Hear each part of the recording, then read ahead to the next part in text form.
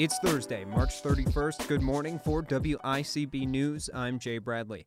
Maine Republican Senator Susan Collins has said she will vote to confirm Ketanji Brown Jackson to the Supreme Court, giving a rare across-the-aisle nod to Jackson becoming the first black woman to sit on the 9-judge panel.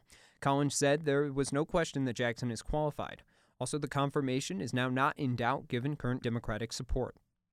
The Biden administration is preparing to order the release of up to 1 million barrels of oil per day from U.S. oil reserves, as reported in a bid to halt inflating energy prices. The duration of release has not been finalized but could last several months.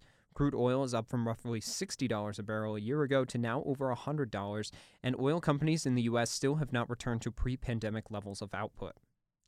During ongoing peace negotiations with Russia, according to the Kyiv Independent, the leader of the Ukrainian delegation has said the country is seeking security guarantees stronger than NATO's Article 5, and whatever agreement is made should be ratified by parliaments, unlike the Budapest Memorandum of Ukrainian Peace in return for its nuclear stockhold that Russia violated this year and in 2014.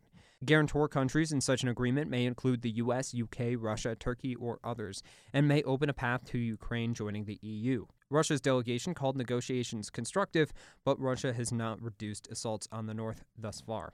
Over 4 million people have now fled Ukraine, according to the UN, and a convoy of buses is being sent to the besieged Mariupol to attempt further evacuation.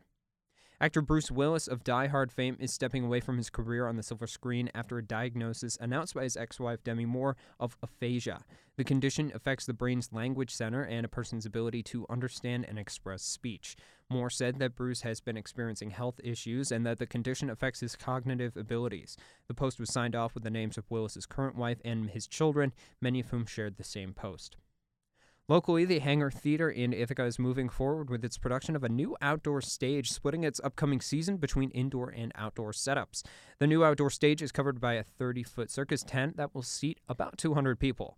According to the Ithaca Voice, the ground will be managed due to rainwater and flood concerns. The town of Marathon is set to host the 50th anniversary of the Central New York Maple Festival this weekend on Saturday and Sunday. Arts, crafts, and live music will adorn the town, along with maple food and decorations. Saturday will also feature a parade. Now let's take a quick look over at your Central New York weather. Right now it's fair and breezy in the morning, but tonight a slight chance of showers is expected with a high of 70. Tonight, showers are likely with a low in the upper 30s. Tomorrow, showers will continue to be likely with a high in the mid-40s. And tomorrow night, chance of rain or snow with a low in the upper 20s. On Saturday, mostly sunny with a high in the lower 50s. That's all. Make sure to subscribe to the latest on your favorite podcast app and also search WICB Presents to see Ithaca Now and all of our other podcasts on our network. For WICB News, I'm Jay Bradley.